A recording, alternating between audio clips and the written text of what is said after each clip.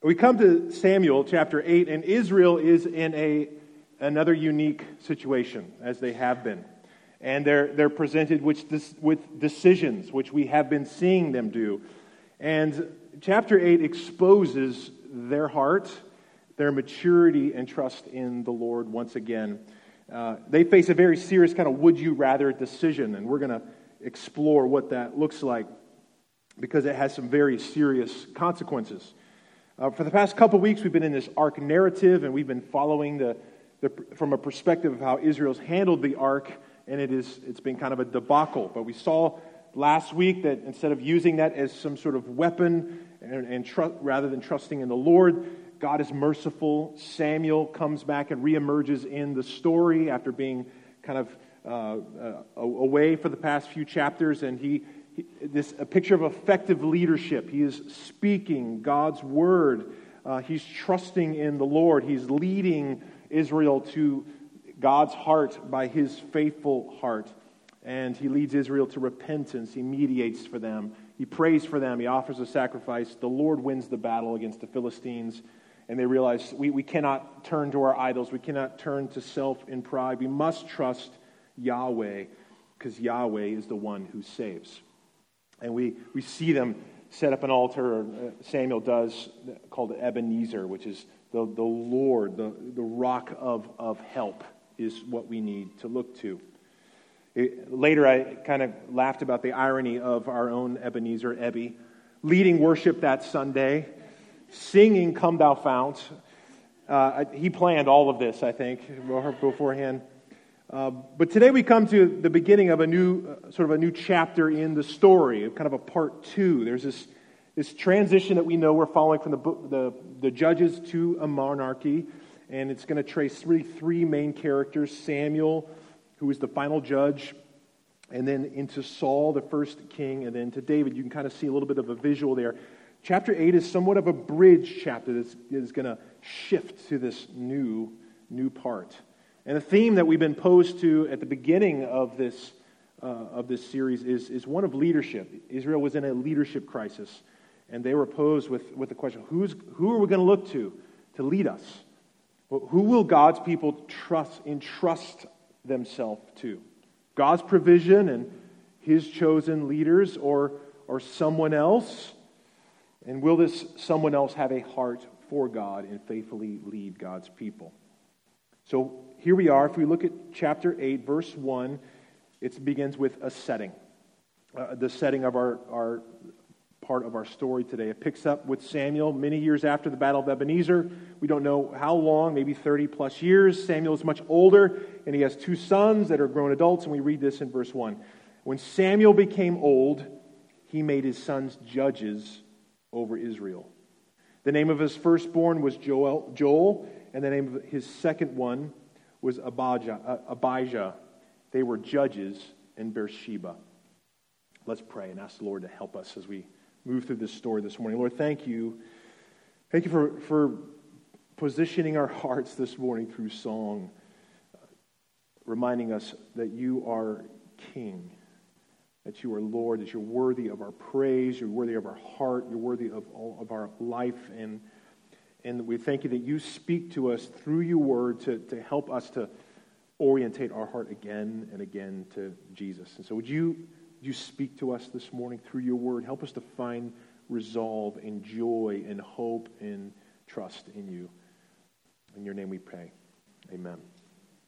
So Samuel's old, so he's an old man, and he's got two sons.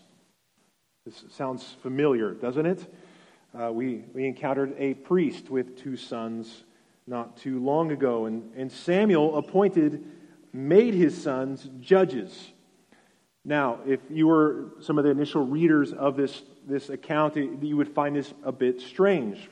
Back in the book of Judges were appointed by the Lord. Remember, those judges in that book are like these rescuers that God would send, these saviors. And the Lord appointed those judges. Judges 2:16 says, "The Lord raised up judges who saved them out of the hand of those who plundered them." Gideon was one of those judges. And he was aware of this. Some leaders came to Gideon after a big victory, and they say, "Rule over us, you and your sons and your grandsons also." And Gideon said to them, "I will not rule over you, and my son will not rule over you. The Lord, Yahweh, will rule over you."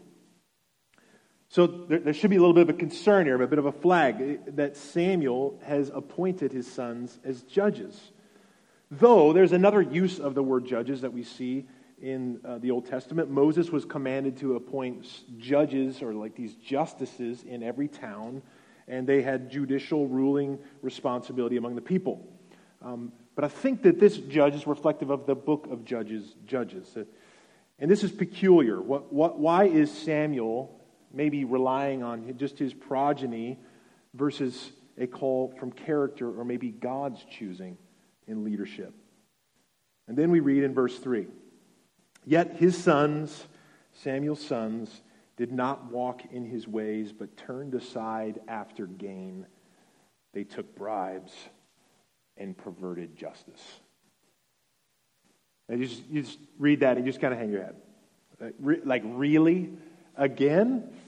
Those judges and officers that God commanded, or he raised up, or that he commanded through Moses, were to hold to standards of justice, not accept bribes or pervert justice. They were supposed to hold the standard of God's righteous justice. And here we are again, the situations. Old Samuel, unjust, unfaithful sons. It's not quite like Eli, who was very explicitly called out in his wrong behavior, but there's a parallel here, some sort of pattern. Maybe a pattern of trusting in some automatic hereditary appointment seems flawed. I think there's something we need to consider. Just because there is a faithful, good leader, it does not automatically equal sons are going to be good, faithful leaders. It poses a question for our hearts. Maybe it creates a question, maybe a longing. Is there a son that will also be faithful? Will there be a son from a king or a leader that will also follow Yahweh faithfully? So this is the scenario, the setting that prompts the elders that come to Samuel. Look at verse 4, and they request something. "Then all the elders of Israel gathered together, and they came to Samuel at Ramah, and said to him, 'Behold, you are old, and your sons do not walk in your ways. Now, appoint for us a king to judge us like all the nations.'" They make a very big request here. And yet, if we've been following along the story the past 7 chapters, specifically the last chapter, Israel has had a constant problem of making requests and not asking the right questions of their very own hearts, their motives, the reasons that they're asking or what they're asking of or what they are doing. Chapter 7 is sort of a picture of what is good, lamenting their sins, confessing their sins, turning to the prophet, trusting in the Lord in prayer. But we're seeing something different here. There's a demand that's coming on their own part. So, there is an issue here though, right? You've got enemies surrounding Israel. I mean, we know what happened with the Philistines just recently. If they don't come back, it's going to be somebody else. There's this bad situation. It's looking very much like Eli. Samuel's about to keel over. His sons are corrupt and scoundrels, what it seems like the priest's sons. This seems like a reasonable request. I did have an interesting question about the text. I wondered why they said, "Your sons don't walk in your ways," and they didn't say, "They don't walk in our ways." Shouldn't they be the same? But their request is, "Appoint for us a king who will judge us like all the nations." There's a lot embedded here. And this is met with trouble. This is what verse 6 says. "But this thing displeased Samuel when they said, 'Give us a king to judge us.' And Samuel prayed to the Lord." The point of this passage isn't this, but I do have a takeaway. When Samuel was displeased, he prayed. What a wise sort of pathway. How much do we feel displeased and troubled in soul? And that isn't our first move. But that was Samuel's move. He moved towards the Lord. It was displeasing to him. Or you could, another way to read that is it was evil in his sight. This request was not just displeasing to him, it was evil to him. Why? What is wrong with this request? Well, for starters, Samuel was judge over them. They had a judge. Why did they need a king to do that? I mean, had they not forgotten of Samuel's faithful prophetic leadership just a moment ago? And remember, at this time, Israel was like this loose collection of tribes. They had no organized military or sort of political structure. And so maybe it seems reasonable and seems fitting that they would ask for a king because Israel had expectations of a king. If we could look back a little bit in Scripture, God made a covenant with Abraham, and he promised him this in Genesis 17. He said, I will make you very fruitful, and I will make nations of you, and kings will come from you. So this was an expectation. Kings would be somewhere in Israel's history. Further down the line, a promised descendant would come from the tribe of Judah. In Genesis 49, it's told, and the scepter shall not depart from Judah. This scepter, this picture of rulership, of ruling, of kingship. When Israel was coming into the promised land, God gave Israel this prophetic message in Deuteronomy 17, and we're going to return to this text. But he says, when you come to the land that the Lord your God is giving you, and you possess it, and you dwell in it, and then say, I will set a king over me like all the nations that are around me, you may indeed set a king over you. I mean, this sounds exactly like what's going on, and this is like hundreds of years after this. Is this not what is good and expected? Well, the issue will become clear as we go along. Look at verse 7. And the Lord said to Samuel, obey the voice of the people in all that they say to you, for they have not rejected you, but they have rejected me from being king over them. According to all the deeds that they have done from the day I brought them out of Egypt, even to this day, forsaking me and serving other gods, so they are also doing to you. So the problem's coming into focus here. It isn't just not wanting Samuel to be their judge that is the problem, even though he's old and he's got batty sons. But the Lord says, he's not just rejecting you, Samuel. They are rejecting me. And he compares it to what they have been doing since they were rescued out of Egypt, forsaking the Lord for something other than the Lord. Something else that they're going to place their trust in. Idols of their hearts. Serving other gods is what the Lord tells them. They think that they're doing good, but they're really placing their trust in something other than God as king. They're placing their trust, their security, their hope into some political savior. Someone else other than the Lord. Commentator Dale Davis says, their help now was not in the strong name of Yahweh, but in a new form of government. It is not monarchy, but trust in monarchy that is the villain. So it's not just that they wanted a king. It exposed what they were placing their ultimate hope in. A human being, a human king, a trust in some sort of monarchy. That was going to be their help. What did Samuel erect the altar or the memorial just in chapter 7? The Lord, the Ebenezer, he was going to be their rock of help. This is who they were supposed to look to for help. But their hope was now in kingship, not in God the King. And so, they're trusting in a human king, and it also exposes another issue in their request, like other nations. It exposes their idolatrous hearts because they wanted something that other nations had. They were looking around, they were comparing themselves to other nations, and there was something out there that they felt like they didn't have, and they wanted it. Their desires To jump down a little bit in your chapter, verse 20, it says that they want a king, and they want a king that would be like other nations, that our king may judge us and go out before us and fight our battles. They didn't want Yahweh to fight their battles. They wanted this human king to fight their battles. Did the Lord just not prove his faithfulness in chapter 7 against the Philistines? That he was the one that would protect his people.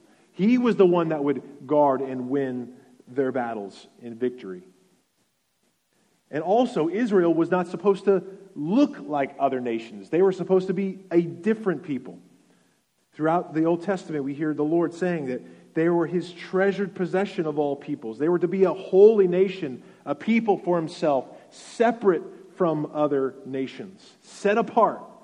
So they weren't supposed to look like other nations. They were supposed to look very different than other nations that don't know God. But here they are falling into the very trap that they've always fallen into since day one, adopting the sins and the idols of the nations around them. This is what is broken in the human heart. Sin and Satan and his temptations make the ways of the world that are contrary to God look very compatible with following God. An allure that somehow that looks right. Somehow that looks better. 1 John chapter 2, verse 16 says, "And all that is in the world, the desires of the flesh and the desires of the eyes and the pride of life, is not from the Father, but it is from the world." The world that looks very different than what God's ways are. And those are the things that were looking alluring and that Israel was putting their trust in. God's people were called to be in the world, but not of the world. To look different than the world.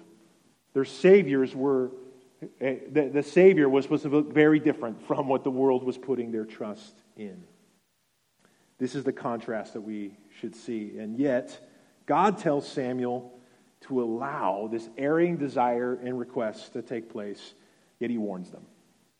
The king that they desire, there is a warning along with it. Look at verse 9, and this is what takes place. "Now then," the Lord says to Samuel, "obey their voice. Only you shall solemnly warn them and show them the ways of the king who shall reign over them." So Samuel told all the words of the Lord to the people who were asking for a king from him. And he said, "These will be the ways of the king who will reign over you. He will take your sons and appoint them to his chariots and to be his horsemen and to run before his chariots. And he will appoint for himself commanders of thousands and commanders of 50s, and some to plow his ground and to reap his harvest and to make his implements of war and the equipment of his chariots. He will take your daughters to be perfumers and cooks and bakers. He will take the best of your fields and the vineyards and olive orchards and give them to his servants. And he will take the tenth of your grain and your vineyards and give it to his officers and to his servants. He will take your male servants and female servants and the best of your young men and your donkeys and put them to his work. He will take the tenth of your flocks, and you shall be his slaves. And in that day you will cry out because of your king, whom you have chosen for yourselves, but the Lord will not answer you in that day." That's a startling list of things. The Lord instructed Samuel to tell them all the ways of the king. In other words, the custom and the procedures. This word is Hebrew. It actually word is normally translated judgment. This will be the judgment, the ruling way of the king, is what he's saying. You might have picked up on a repetitive word through this text. Take. 6 times. He will take the best. He will take your sons. He will take your daughters. He will take your fields, take your vineyards and your orchards. He will take your tithes. He will take your servants. He will take all that is prized of yours, and he's going to stack it all up, and he's going to build his power and build his military, and it's going to cost you. It's going to cost you your life. Take take. Samuel warns them that you will get this king, your heart's desire, whom it will be your king, whom you have chosen for yourselves. And it's not going to be good. It's not going to be good. It gets dark. He actually tells them, when you cry out, and it doesn't actually say who they're going to cry out to, they're going to be crying out, and the Lord is not going to answer. I think the clincher is in here, though, that you're going to be slaves. You're going to be slaves. Wouldn't Israel hear this and think, being in slavery is not what we want? The Savior that we know and that we worship, Yahweh, is the one who has written this story in our hearts. The whole Exodus is a theme of who we are as a people, of what you have done to deliver us from slavery, from oppressive leaders. He warns them. This is what you want. This is what you're going to get. Commentator and teacher Peter Lightheart says this: by the time Samuel was finished, the elders should have realized that Samuel was not talking so much about the judgments that the king would pronounce as much as the judgment that the king would be. In Samuel's telling, the king would become an instrument of divine judgment on Israel for rejecting him as Lord. The rule and the justice that they want would be corrupt. If they didn't want God's rule and God's kingship, then they would get what all the other nations offer, which is horrible, which is oppressive, which is slavery. The Lord warned them, you're turning, just like you had always done since you left Egypt, to idols, to something other. An idol is just something else other than God that we look to, that only God can give us. And you know what? When we give our allegiance to an idol, we become slave of that idol. And this is what he's saying. You want to idolize human kings, and they will oppress you by their sin that comes along with human kingship. You want to idolize human politicians who are human and sinful, then you're going to become a slave to that very human politician. I referenced earlier the details around what God spoke earlier in Deuteronomy about kingship. And I want to read this. It's a little bit longer, but it's really important that we understand what God said then, because it's going to set a trajectory of what is happening here and through the book of Samuel. And this is what God told Israel in Deuteronomy 17. When you come into the land of the Lord your God that he's giving you, and you possess it and dwell in it, and then say, I will set a king over me like all the nations that are around me, you may indeed set a king over you, whom the Lord your God will choose. One from among your brothers you shall set as king over you. You may not put a foreigner over you who is not your brother. Only he must not acquire many horses for himself, or cause the people to return to Egypt in order to acquire many horses, since the Lord has said to you, you shall never return that way again. And he shall not acquire many wives for himself, lest his heart turn away. Nor shall he acquire for himself excessive silver and gold. And when he sits on the throne of his kingdom, he shall write for himself in a book a copy of this law, approved by the Levitical priests.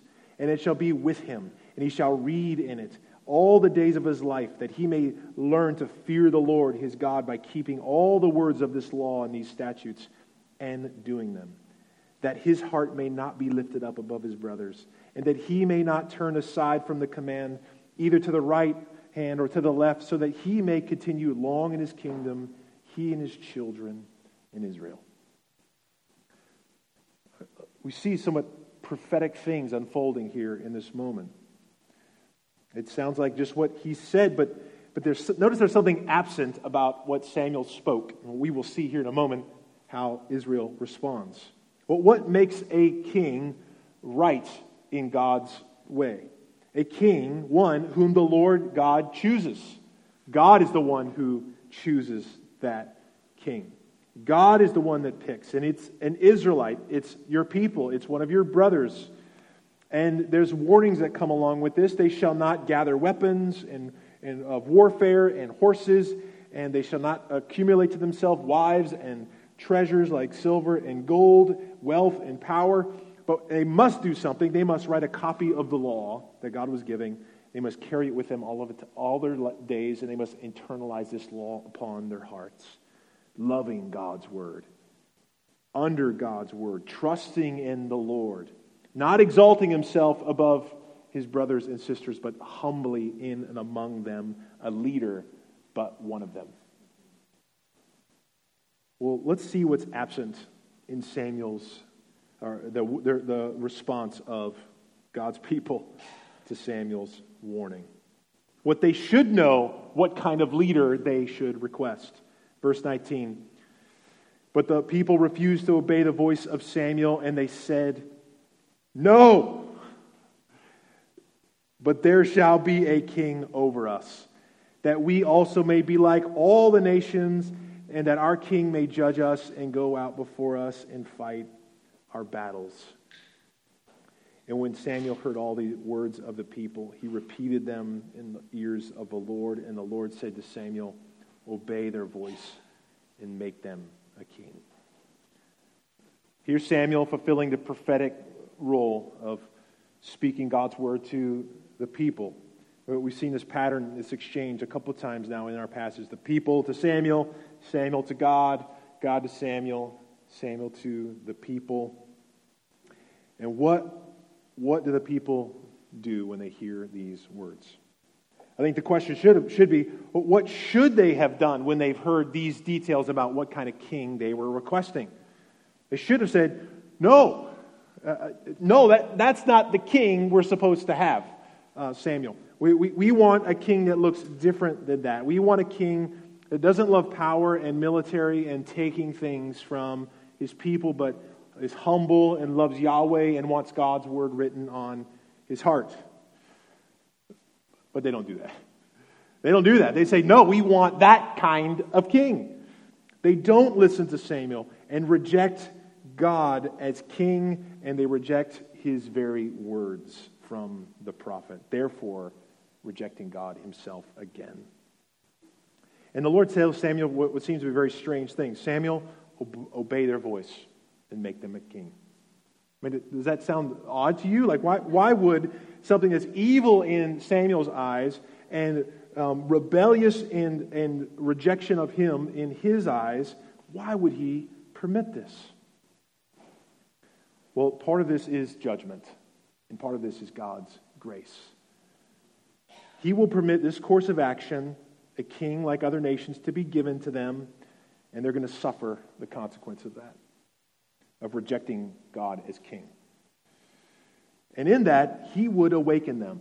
He would use all of that process to then unfold his true plan for a righteous king, a one of his choosing, a king that would trust him and walk perfectly in his ways.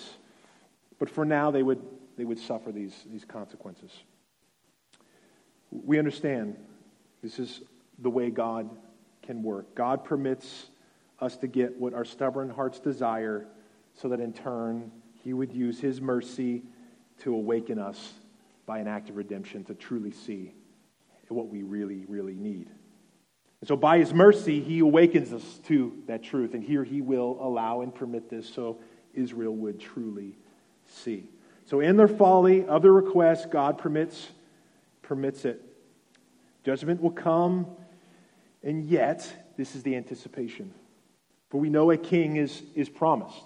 But we know a new kingly human role God would use for his redemptive plans. Remember Hannah's prayer in chapter 2, her song. The Lord will judge the ends of the earth. He will give strength to his king and exalt the horn of his anointed, his Messiah. God has plans for a king, but it's going to be his choosing. It's going to be his way. It's going to be the righteous son that he calls.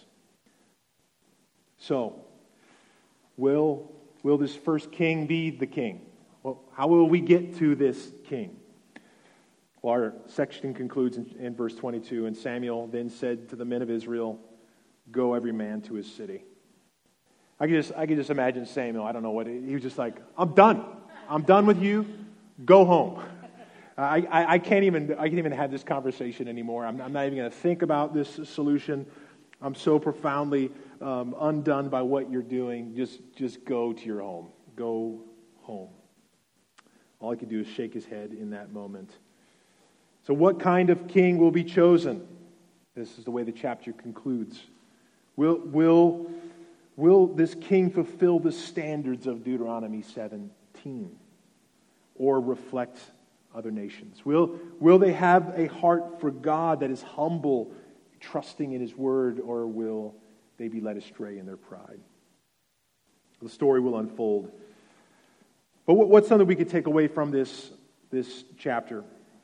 Well, let's think through kind of what's happening. What's happened? A choice is put before the people. Kind of would you rather? Would you have the Lord? Would you rather have Yahweh as king or something else of your own choosing? They know the goodness of God. There's warnings given for rejecting His goodness.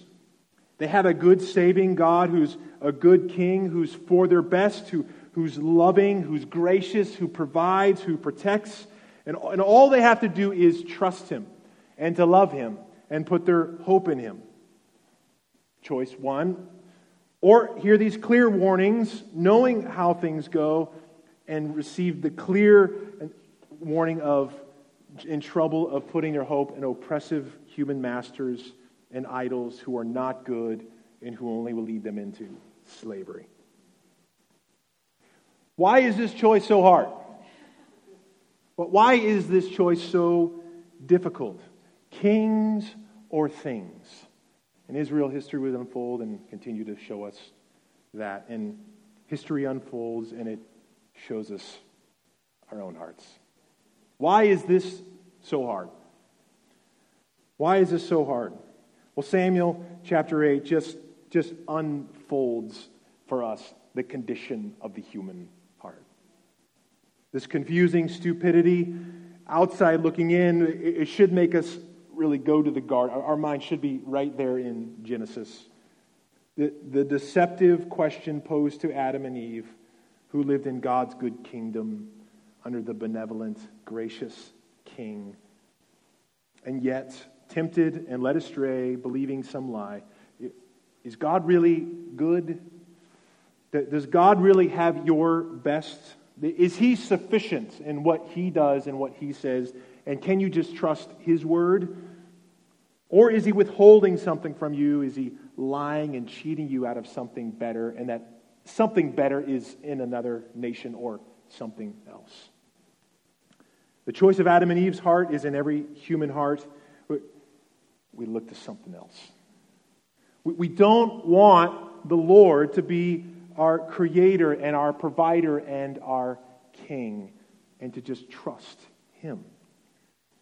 We reject Him in being king over us. We want to dethrone Him and lift ourselves up. And the fall, what Israel exposes and what is present before us is what looms in every human heart. We want to rule. We want to rule, and we want to put our trust and hope in something other than King. The King. And what happens when we do that? Just trouble and hell. Why is this so hard? Why is this so hard? Our hearts are prone to wander, Lord. We feel it. We look around at other things, other nations to give us peace, other people and things that we just don't feel like we don't have enough and we need something else. It's the lie of the garden. It's the temptation of our heart. It's the brokenness around us that the doctrine of total depravity exposes. Not that everything is as evil as it can be, but everything's broken. And it's right here. The psalmist in Psalm 73, there's this wonderful confession of this reality. He looked around, he saw wealth and success, what seemed like these These people who've rejected Yahweh, these pagan people, and they're not suffering. They're abundantly happy and joyful and provided for, and I'm suffering and I have lack, and he became embittered in that. He was brought low, but in the end he realized that he only needed Yahweh. He needed the King. Whom have I in heaven but you, and there is nothing on earth that I desire beside you. Sometimes we have to come to a place where we fall on our face for us to be awakened to that reality. Israel would have to face that. But this is the beauty and power of the good news. The good news of the gospel that comes in God's work of salvation. You see, God had always been the good and benevolent King. Always been the good, benevolent King who was the giver, not the taker. The giver of life, the giver of good gifts, the giver of his word to lead and to guide, and his word that would give life. See, Samuel appointed his sons, and Israel wanted a king to be appointed. And yet this is what the benevolent King, God, has always done.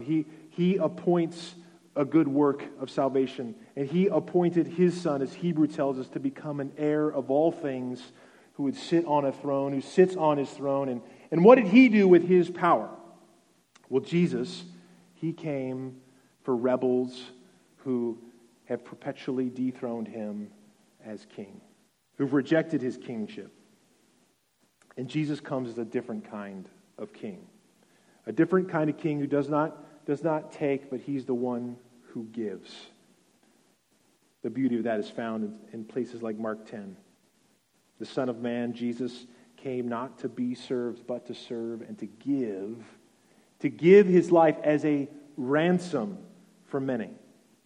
Meaning Jesus is the king who's the antithesis of the taker, but uses all of his power, all of his glory to come down and empty himself of those riches to become a lowly servant, to go to the cross and die and take upon him the judgment of rebels who've rejected him as king, so that in his grace he would come and he would lift us up to him into his benevolent kingdom to know his grace and his love and his mercy. He softens our hearts with his love and his mercy. His grace. Judgment that we deserve, he takes upon himself so that we could know King Jesus and his grace. So, we've all chosen foolishly in the sort of would you rather questions. And maybe you're here this morning and something's looming in your own heart that just seems like it was just too much, that choice I made, that rejection that I have made. And God comes to us and he invites us to put our trust in Jesus so that we could say, there is therefore now no condemnation for those who are in Christ Jesus. Jesus came for those who made the would you rather foolish choices and decisions so that his grace and mercy would come and do what his radical reversal of grace does for us. He makes us sons. He makes us daughters. He makes us beloved. And he makes us righteous. Not by some perfect choosing on our account, but the perfect choosing of Jesus Christ for us. And so we look to him. We look to King Jesus and we pray. We pray, Lord, rule our hearts. Rule my thoughts. Because it's in that perfect peace, perfect experience of what his kingly purposes are made. We pray for that for our hearts this morning. Lord, thank you. Thank you for Jesus, you coming to be the perfect King. You, Jesus, were the one who came and you followed the Father's words, perfectly obeyed, perfectly fulfilled what that righteous king should look like, and used all of that power to be a servant to give and not take. And you gave yourself, your life for us by taking the judgment that rebels deserve because we've sought to dethrone you and put ourselves there. This is a work of your mercy, a work of your grace. And you invite all of us, Lord, here today to look to and worship you afresh, King Jesus. I pray for anyone here this morning that has never been a reality for them. And God, would you allow them to turn in faith and place their trust in your lordship, King Jesus, in your grace. Help us all to do that more and more and be aware and discern those things that we're inclined to look to, something else to place our hope and trust in. Prick our heart, Holy Spirit, that we would then be drawn to faith and renew our hope and trust in you. All your provision, all your grace, all your goodness you've given us in your Son. Amen.